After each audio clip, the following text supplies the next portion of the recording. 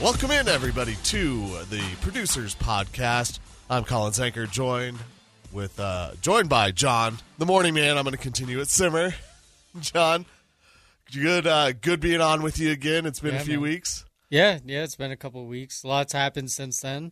It has. Yeah. The Avs, we felt like we're going strong. Yeah, that didn't turn out very good. It did not. No. The Nuggets, they got their way through Minnesota. Yep. And now they're in a dogfight with the Suns. Mm-hmm. And the NFL draft happened, came and went. The Broncos spent 5 picks, and there's nothing really else to talk about. Yeah, they got exactly. 5 guys. Yep, and that's it. And then we won't know until, even probably a couple years down the line if they're worth anything. But. It's true. And the one thing I do think the Broncos did get out of that draft was with their trade of the 6th-round pick to get Adam Troutman, a tight end from the Saints, not really a big name, someone who you're going to really know, but it's a Sean Payton guy and a guy who's played in the NFL. So at least he is NFL ready. That's really about all the insight. Yeah, I think really the only thing to take away from the Broncos draft is that George Payton probably isn't going to be here next year. And the reason I say that is not because, he's not very good at his job, but he's so different from Sean Payton. Sean Payton was super aggressive in this draft, where George Payton is the complete opposite. Where George Payton likes to stack picks. What's the phrase he uses? More darts to throw at the dartboard or whatever.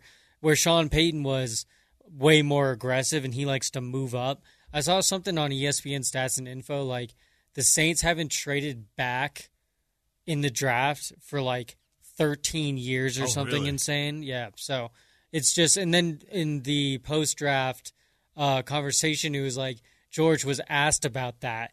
And basically, he was just I don't know.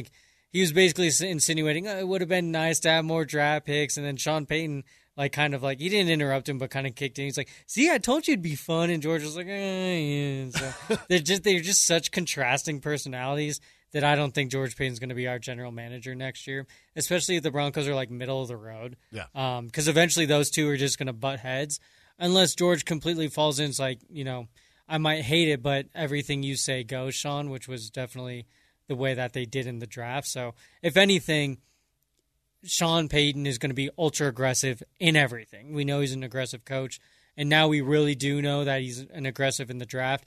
It didn't take much to just go look at past Saint drafts to know that he is aggressive, but I think that's the biggest takeaway is that we're getting the most in what's the most established, confident in himself coach and confident in his ways coach that we've had here in the last 7 years, honestly, since Coops left. So I'm excited about that.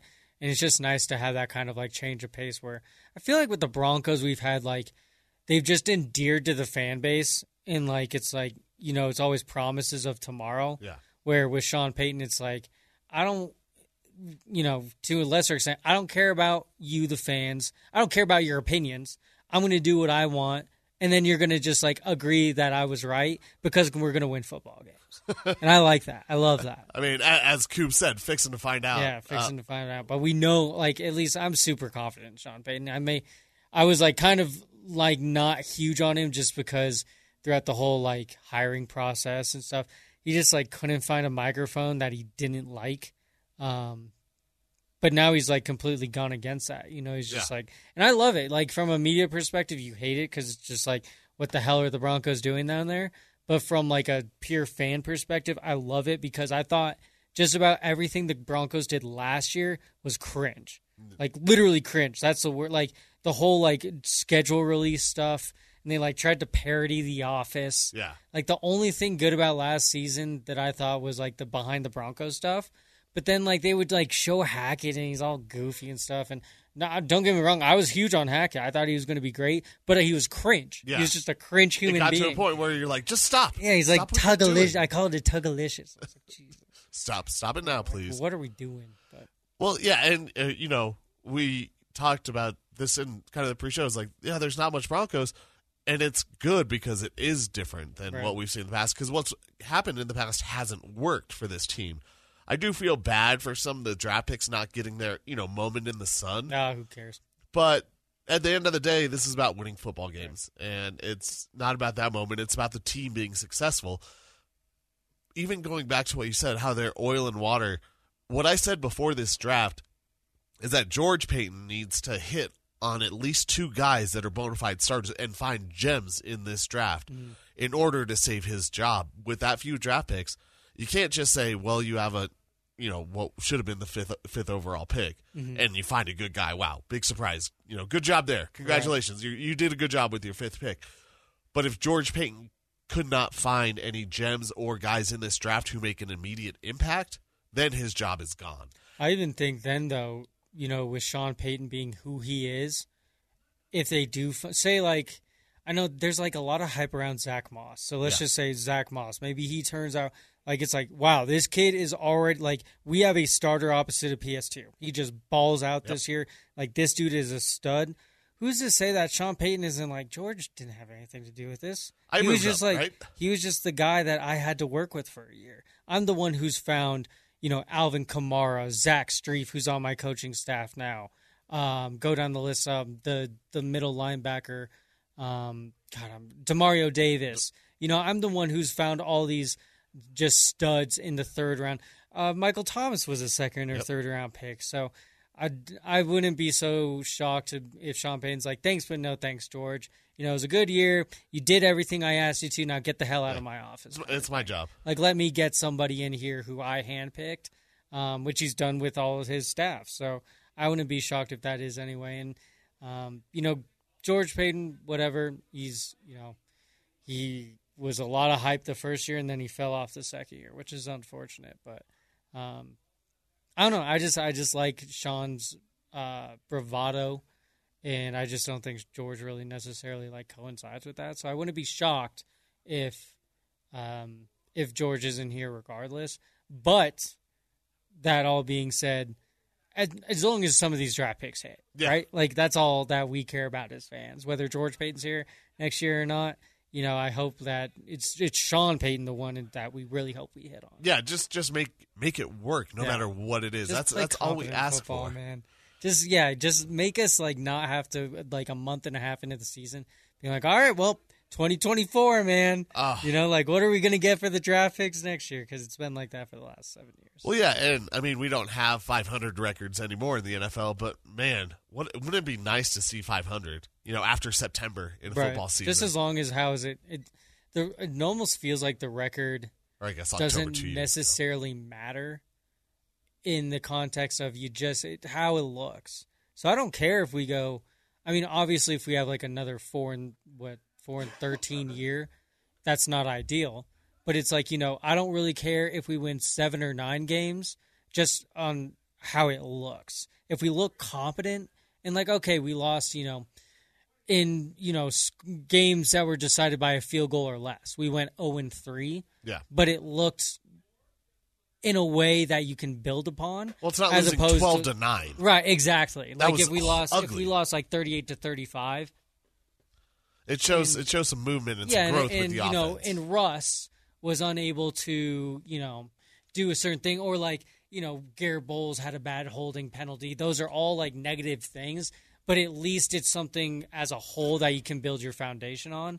And if you can identify the small things that aren't working, unfortunately, if it's like Russ, then okay, we need another quarterback, and that's a whole nother can of worms. It really is, and that's something that won't change this year. We know that right. Russ is a quarterback this year, and that's hopefully not a conversation that we have to have next offseason, but if we do, we've had 2 years to prepare for it, because we obviously have not seen good football for 2 years. Right. And, you mentioned a little bit about, just a fandom, and I had an opportunity to go to New York this weekend to knock another stadium off my list. I went to the Rockies versus Mets. And is that Citi Field? Citi Field, yeah. It used to be Shea. And, I would like to take credit to say that once I got over the New York border, the Rockies started playing well, because it was Friday late at night, and they lost 1-0 to the Mets. Mm-hmm. So, they didn't score any runs, but they held the Mets to 1. They won Saturday, the game I went to, and then they won Sunday and demolished them all. The game started while I was still around, so I'm not going to take credit, but you need to stop going to Rockies games. You need to stop, because I hammered the under. Oh, I'm sure. So and I've said this too. One thing I'd like to see if the Rockies lose, if they're going to lose 100 games, which as as a lifelong Rockies fan, something I don't want to see. Not that I'm oblivious to the fact that it's going to happen at some point. I don't want it to happen, but it hasn't happened yet in all my years around. But if you're going to do it, just do it in grand fashion. Just literally blow it out of the water. Like lose 142 games. Yeah. Who cares? Right. Like, win 20. It doesn't matter anymore. Right.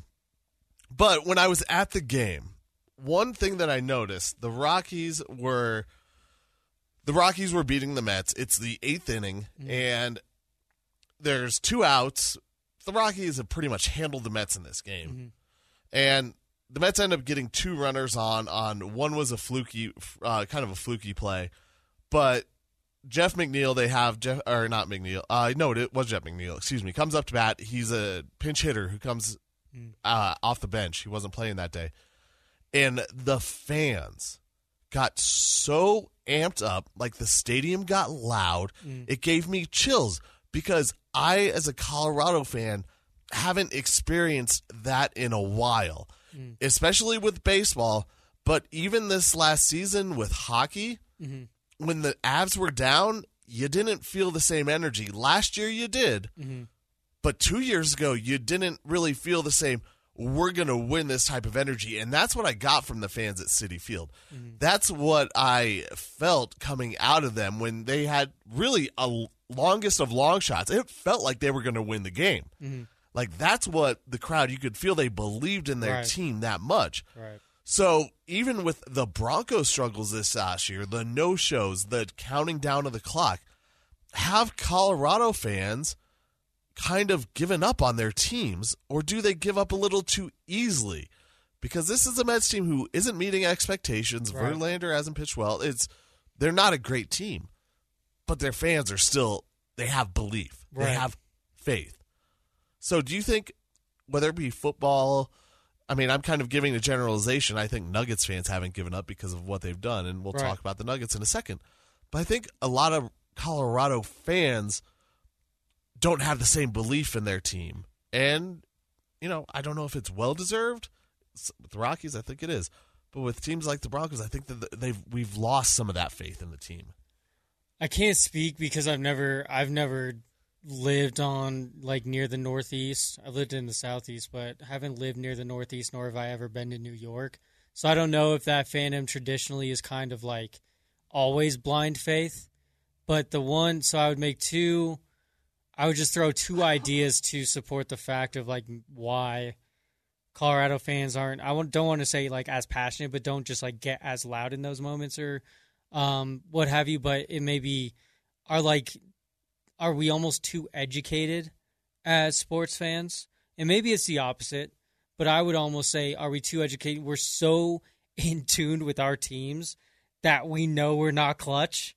And, like, so it's almost as if a thing of, like, you'd like for them to do it, but, and I think, and maybe it was with you, I can't remember who it was with, but, like, Denver fans just aren't nearly as rowdy as maybe, like, I've heard stories in the 80s and 90s at Broncos games, and we're not nearly as rowdy of a fan base as I've heard, or I've never experienced that. Yeah. I would love to be like a college atmosphere, but I've gone to a handful of Broncos games, and by no means am I someone who just goes to a lot of sporting events, because especially at Broncos games, I've complained about this.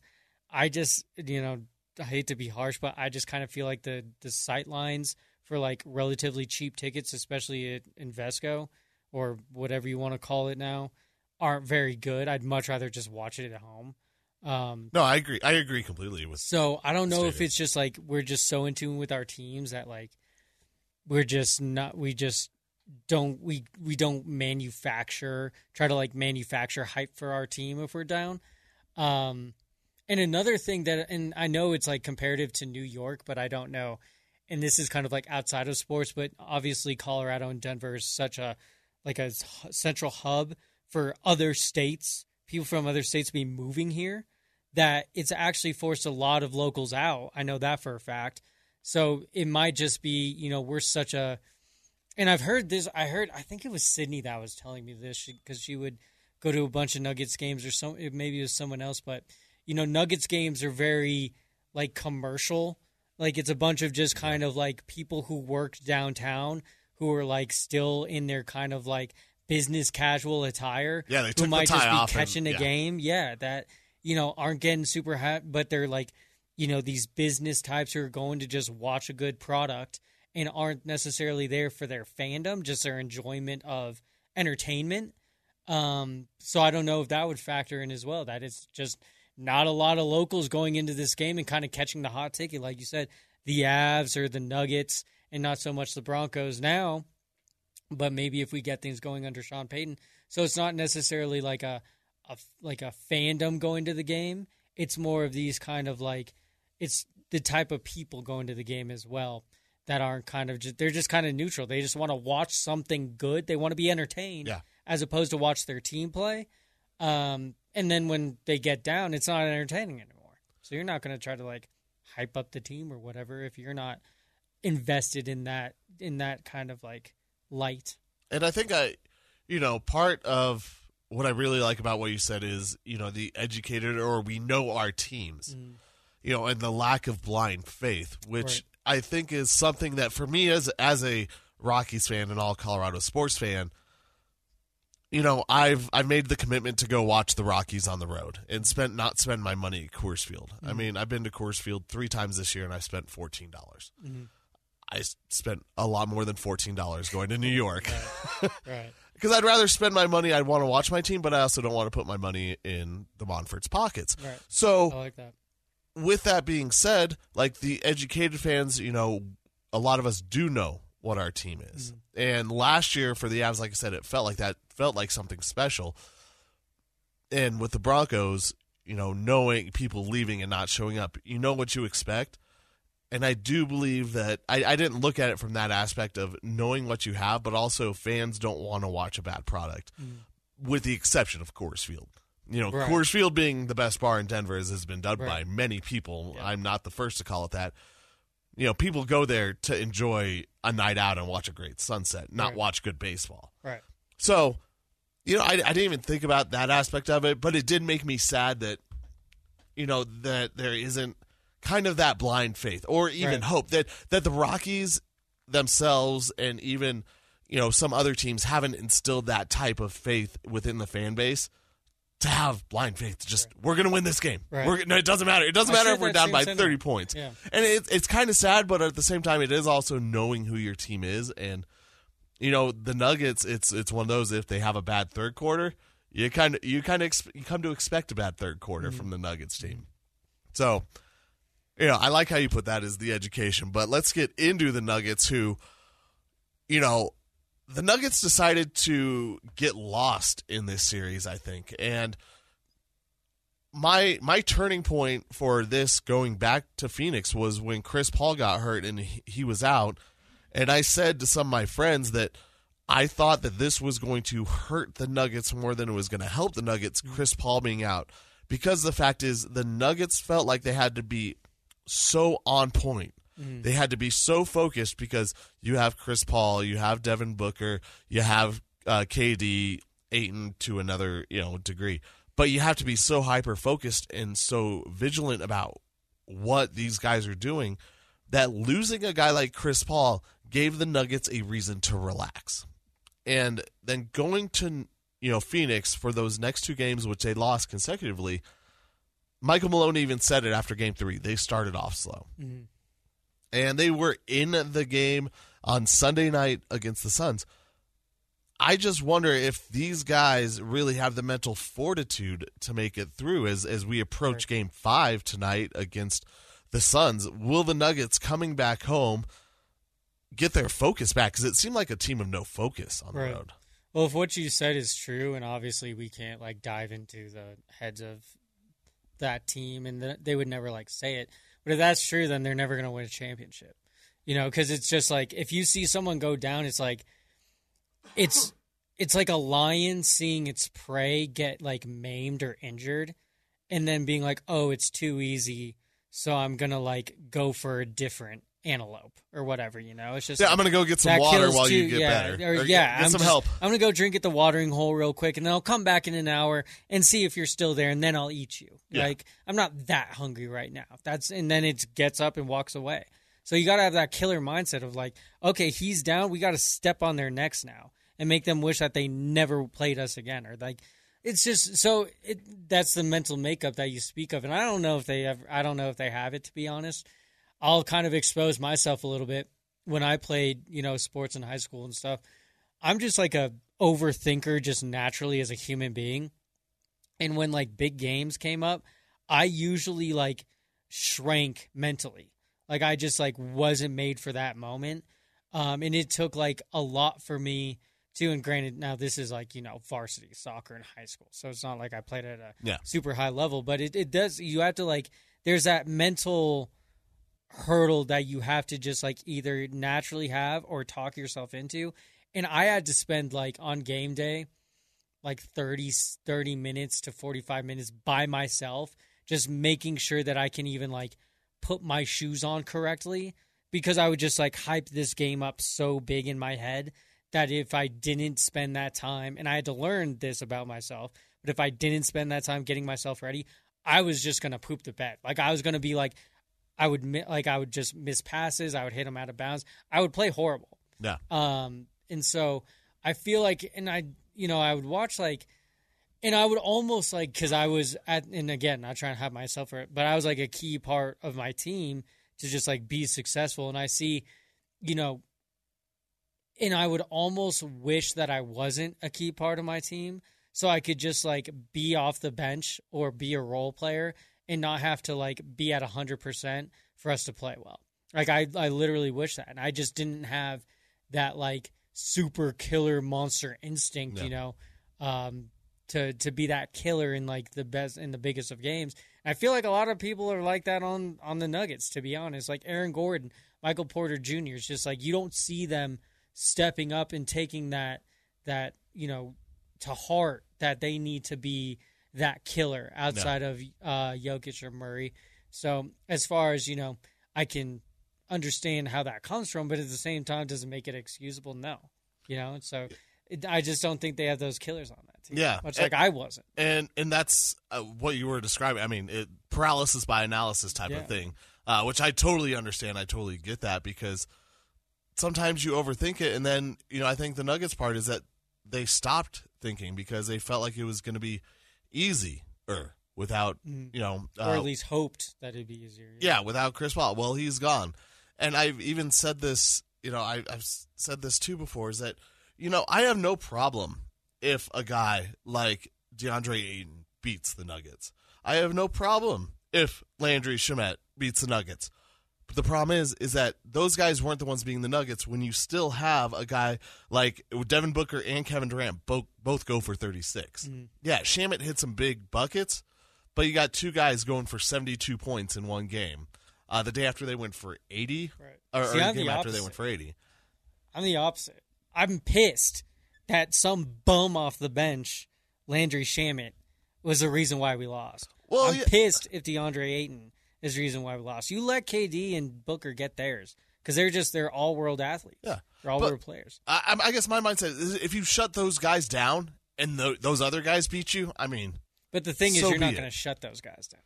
They're going to get theirs. Well, I mean, for the first two games, Booker still had some good games, but KD was not... I mean, he wasn't scoring 30 a game. Right. So, that's true. But Aaron Gordon... And you talked about Aaron Gordon earlier. Aaron Gordon was playing great defense. He was like the MVP in game 1 and 2. Yeah. He looked like he was on a different level, and now he's become, subhuman, not subhuman. I don't know. He's just become human bystander, again. Yeah, a bystander. And for game 1, that was probably like because I was watching with a couple of buddies.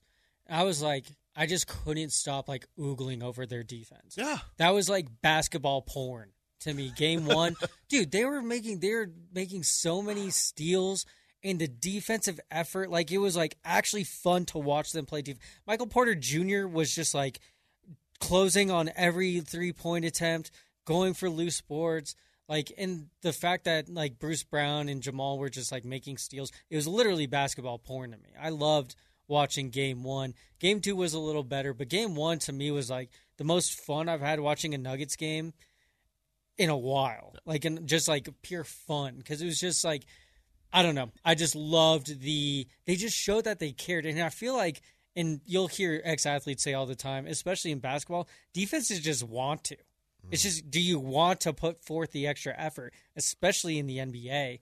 And it was just like the Nuggets wanted that game so bad, and you can feel that even from watching it on the TV. It was just like it touched your competitive spirit, no matter how much or how little you have.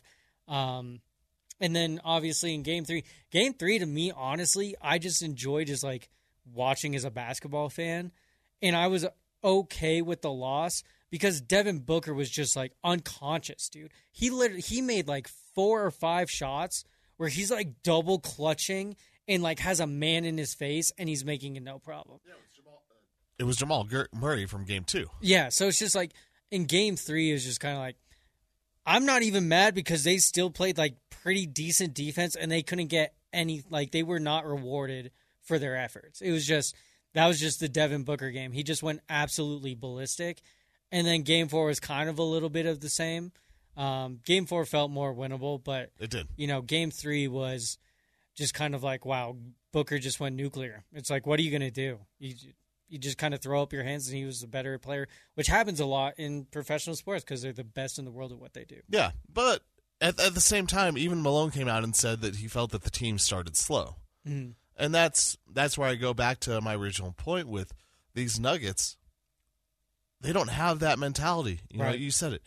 They let the Suns kind of hang around. Right. You know, they attacked them, they injured them, they hurt them, and then they let them get better. They kind of like and wish get some and confidence. Because again, going back to like myself, a lot of the time I wasn't like, and again, yes, I know it's soccer or whatever, but I was a lot of the time I wasn't the aggressor. Like I would just kind of let the game flow to me, and in soccer is kind of like you want to get a touch here and there, just like have the ball hit your foot, in live action, have like a 1-2 with I played outside mid, so with your center midfielder, have a ball, like send a ball to your striker, see, just like get the projections right, things of that nature. And then like in a playoff game, in a playoff atmosphere, or game to make the playoffs, everything's like tighter. There's that tension in the air, it's usually cold. Yeah. It's like, and so there's like a little more tension to it, and you want to attack the game a little more. And I feel like in those games, I would be like, I'd almost kind of want to not be seen by my teammates and be like, oh God, I hope they don't. Because again, I was a head case sometimes. Yeah. And so I'd be like, but then once I got that first touch, if it wasn't good, then like it would like send me off a little more. And so I'm more than, man enough to admit it. And so I'm also in high school, and I'm not like a crazy athlete. So like, at that time it's like, you do want to cower a little more, but that's kind of what I see with the Nuggets to an extent of like you said, it's just like, oh, don't pass me the ball. Like Jokic, go do something, or Murray, go do something. Score 51 tonight, please. Exactly. So, but then they never like get that, they just kind of wish and hope. It's a lot of wishing and hoping, it feels like, you know? And then, but the one way I would say to like counteract that in basketball is just to play defense. That would be the one thing that I can always fall back on is like, because again, defense is just effort and want to in any sport. Maybe football's a little different because it's not as like fluid as a game, I guess, as like basketball, hockey, there's more stoppages, soccer. So that's the one thing is you can hang your hat on is just like keep your man in front of you and don't let him get past you. That's like, you can boil it down to like the simplest way. And the Nuggets weren't even doing that on defense. And it's like, you put in Christian Brown, and then I feel like in Phoenix, Christian Brown's limitations were emphasized the most, but it's on the offensive side. Yeah. Like I saw they needed the points. He had like a free throw early on. I think it was getting Game 4, and it was like he didn't double pump, but he stopped his dribble and like looked at the basket for good 2 to 3 seconds, enough time to be like, for you to kind of like tilt your head. That was different. And then he bricked it, and it's just kind of like that mental with him. With Christian, it's like being a rookie too. I'm sure the game's moving a million miles an hour. But it's like on offense, it does take a certain it's just an attack mentality. Where on defense for him, it's a little more natural and easier because he's able to put that effort forth on defense. Where on offense, it's a little more difficult for him. So you definitely, and I saw him take a 3 that was way off. So it's just kind of like was an all-encompassing bad trip for the Nuggets in Phoenix. But. Well, and when you get into your head like that, I know exactly what you're talking about. Sometimes you mention, well, it just needs to be the ball striking your foot right, or a good pass. But if the first one's bad, then it just piles and piles up, and it can go for so many sports. You see it. I mean, in golf, one of the headiest games out there, you see guys who have a terrible first tee shot and never recover from it. And the Nuggets, let's hope that they get their first buckets in because it did feel a lot of waiting. They weren't attacking. They were just letting it happen, and it's kind of part of the same downfall I saw for the Avalanche. They weren't attacking. They were making, having the game come to them. And usually the aggressor is going to get the calls, which we saw the Suns get into the bonus early in the game and get those free throws. So, yeah, an attack mentality and going after it, will and want to, like you said, for defense, that will turn into points. And everybody knows that Michael Malone loves some defense. Right. I wonder, and you said something, and this might come off as homerish or like being a homer or maybe even a little conspiratorial, but I think just looking at it objectively, most Denver teams don't get calls as much as they're just not a big market. And the NBA more than any other sport has proven they care about market ratings in the playoffs and matchups more than anything. Yeah. Now, whether they outright rig it or they just try to influence the outcome of games, I don't know, but they do something. They prefer something. Oh, there's no doubt. Might not act upon it, but come on. But I mean, that they're so happy that there's Golden State and the Lakers playing right now. I mean, that series is fun. And speaking of that, we will leave on this note in this question. So, I mean, assuming this series goes 7 or is a long series, and it's tough in a run-out series between the Nuggets, if the Nuggets can win it, do you think that bodes well for them going on to the next round, whether it be the Lakers or the Suns? If they have to Lakers or the Warriors, you mean? Or Lakers or Suns. Yeah, Lakers or Warriors, yeah. Mm-hmm. If they have to play either of those teams, do you think this is a good thing for this Nuggets team to go through? Because, let's be honest, they pretty much cakewalked Minnesota. I mean, it was tough, but it wasn't difficult. Mm-hmm. Oh, man. It's a hard question because the Warriors can just, turn en fuego at any point. But I think as long as they focus on themselves and their own issues as opposed to, who they're playing, if that makes sense, then yes. I'm so scared to play the Lakers because, again, the NBA has an agenda, and they love them some LeBron James. And we saw it in the bubble, man. And I know I'd say it anytime the bubble. To me, the bubble doesn't even have an asterisk. Bubble doesn't exist. Okay. So LeBron didn't win a championship. The Nuggets didn't win back-to-back 3-1. To me, in my mind, it didn't happen. It was just really entertaining pickup basketball. Okay. That's the way I see it. In the lore of the NBA, doesn't count to me. But we saw in that conference finals, the Nuggets were ultimately outmatched by the Lakers, but it wasn't as big of a discrepancy as what they lost in 6, right? Was it 4-2 or 4-1? It was 6. I think you're right. It was 5 or 6. But the amount of calls that went the Lakers' way in that series was obscene. It was so frustrating that you knew that Jokic was going to go on one end. He could get hacked by 3 different people. It wasn't going to get called. And then if the Lakers even got breathed on, it was going to be a 3-point. You look at AD and he's getting I'm okay with my teams losing just as long as it's fair and square. And I put that in air quotes. That's not really ever going to happen in the NBA. But I'm just terrified of playing a LeBron team in the Western Conference Finals in a year that they were gearing up. They've been telling us about the Lakers since December.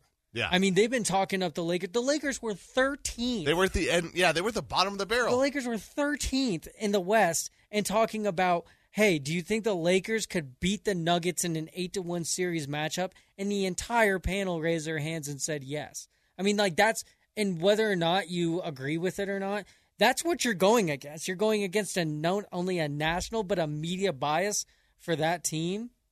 It just like, and we've seen it before with the Lakers that they just get calls, and LeBron isn't afraid to, play politician with the refs. So ultimately, I know that's like not really fully answering your question. I think if they had a team camaraderie of like it's us against the world, a Game 7 would bode well for them. Yeah. I think actually winning in 6 would bode more for them though. In Phoenix. Because if they were to do it in Phoenix, and just be like, okay, bring on whoever. Like we don't care. We saw the worst of who we're gonna play against. Bring it on. But just the whole LeBron agenda that the NBA has terrifies me. I can agree with you on that part. And with 6, if they do win in 6 and find a way to get that mojo on the road going, I think that helps this team. But I do fear for a LeBron and AD Lakers team coming to Denver and having to play because of those things that you said. And not to mention, and I mean, to the Lakers' point too, they're playing really good defense. They are. Like when AD is on, he looks head and shoulders like the best player in the world. I mean, yeah, when you get like 5-6 blocks in a game, it's insane. But AD, when he decides to play basketball, I think he's better than Jokic. I think he's better than Giannis. He only just does it once out of every 10 games. That's the problem. So, but AD, it doesn't happen. When he decides that he wants to, it's insane how good he is. So I don't want to like discredit the Lakers, too much. But out of who would you rather have, the Warriors or the Lakers? It's the part that I want is the Warriors simply to be the best. Mm-hmm. To beat the ones who have been there and won it, most recently, and who have knocked out the Nuggets. And so the Warriors, I like the fact that they could play them, and I feel like they match up because Jokic and AD are different centers. Mm-hmm. And, you're not going to see the triple doubles from him because there will be fights for rebounds underneath. Mm-hmm. But you just don't, you also like, same thing. You don't know which one you're going to get with AD, and you don't know who is going to go off for the Warriors some nights. So it's kind of one of each. What I hope is that part of your conspiracy, X-Files theory, whatever it is that regardless of what happens in the Nuggets series, that series goes 7 and they just beat each other up and run each other up and down the court. That there's one game, there's been 2 blowouts in there where in those games where they've rested the starters at the end of the game. Mm-hmm. So I just want some close games in that series so they wear each other out because the Nuggets and Suns are playing to the bitter end basically in the series. So, and let me ask you this then, just if you have an answer, what would be like you can do personal or just from like what you think national media would like matchups in the finals. What would be like if you had to pick and pull and you're just like that's the best rating or that's the most entertaining or whatever? What would be like? I don't know if you have a top 3. As far as overall, like it would be part of it would be Embiid or Philadelphia and the Nuggets. That would be a huge one. That'd probably be like 2 for me. Yeah. Boston, LA. It's got to be number 1. Yeah. The NBA would love that. Oh my goodness. Yeah. Bring that back. Even if it's Boston, Golden State, still the same. But the Lakers and Boston just have so much. So that is number 1. Like as a fan, it would be Embiid and Jokic in the finals. Right. Because they've been 1 and 2 in the MVP voting so much recently. With Giannis in there too as 3, but the Bucks screwed the pooch on that. And then, I don't. There's something about like Spoelstra and the Heat that is just the underdog story because they always seem to do well, and it's a good story because nobody was really talking about them, and then all of a sudden it's like it's a different guy every night. They lost in the play-in. I know. It's just. It's a cool story, but storylines go. Those have to be the top 2 that you want, and then maybe Golden State and Boston would be 3. Yeah, rematches of last year. Yeah, I would probably put because I do think Philly and like Embiid versus Jokic. Would be probably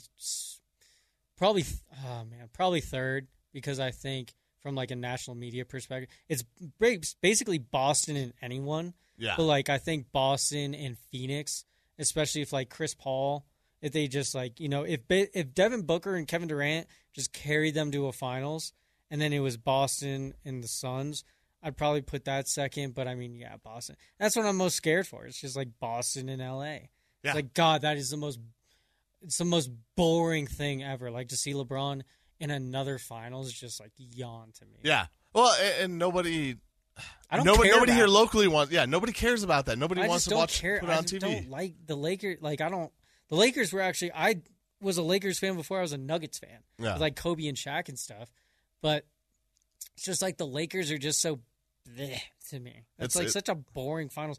Plus, Boston would probably gentleman sweep them. Probably. I would hope so, because Boston is damn so good. deep, dude. Yeah. They're so deep. I thought. I mean, if it's not Tatum one night, it's Brown. Marcus Smart is clutch. Smart. Al Horford's clutch. Like, I had Boston winning it. They were was it Milwaukee the favorites? Milwaukee was the one season. Yeah. At the beginning of the season, yeah. I thought because Boston's just so deep. But if anything, Boston's going to lose because of their coach. But yeah, I'd probably do Boston, L.A., Boston, Phoenix, and then 76ers in Denver. Yeah, I don't know if I kind of feel like the KD story, the Durant story is kind of run its course. I think people are kind of sick of just seeing KD jump onto another team to win a championship. I think, speaking of the LeBron story getting old, it's kind of old seeing KD. Well, I'm going to go to Brooklyn and win a championship. Nope, never mind. Kyrie and James, we didn't work out. I'm going to go to Phoenix and win. No, there's some validity to that. I just don't. And I actually talked with Sydney about this on the last episode we did. LeBron is like, I just hate his fans, man. His fans have made me hate LeBron, man. It's just like all this, it's just for anyone stands that just like blindly follow someone, and this person can never be critiqued for any situation ever. Just makes me hate that person or root against that person. But yeah, LeBron, I've always said he's definitely not better than MJ to me. No, I'm a millennial, I agree. But LeBron is definitely like the greatest athlete to play the game of basketball by like head and shoulders. Yeah. Just insane athlete. And I said this to Sydney in the center. He's probably top 5. He's probably in my top 5. Yeah, but MJ changed the game. He could in so many ways. Like he made. I mean, things... like LeBron's probably going to end up second, but I can make a debate for myself. Like Steph might even be like, if we're talking like evolutionary to the game, Steph could low key like they could be 1A and 1B. LeBron and Steph for like the most recent generations. Well, yeah, because kids now aren't practicing learning how to dunk from the free throw line. They're learning how to shoot threes from half court because it's a possibility that they can do that. And it even bled into the women's game. Look at Caitlin Clark. That's right. Yeah, Iowa. You don't see anyone doing that pre Steph Curry. So, but I just love her and against LeBron. And he just like he cries to the red. Yeah, cringe. Right? I said it earlier. Cringe, just man. Cringe behavior, LeBron. Well, hopefully we didn't make you cringe too much on this episode of the Producers Podcast as we wrap things up here. Do the Nuggets win this series? Yes or no? On the way out. Yep. Yeah. All right. And is it going to be Phoenix or is it going to be Golden State or LA? I'm going to say Golden State. Too much firepower.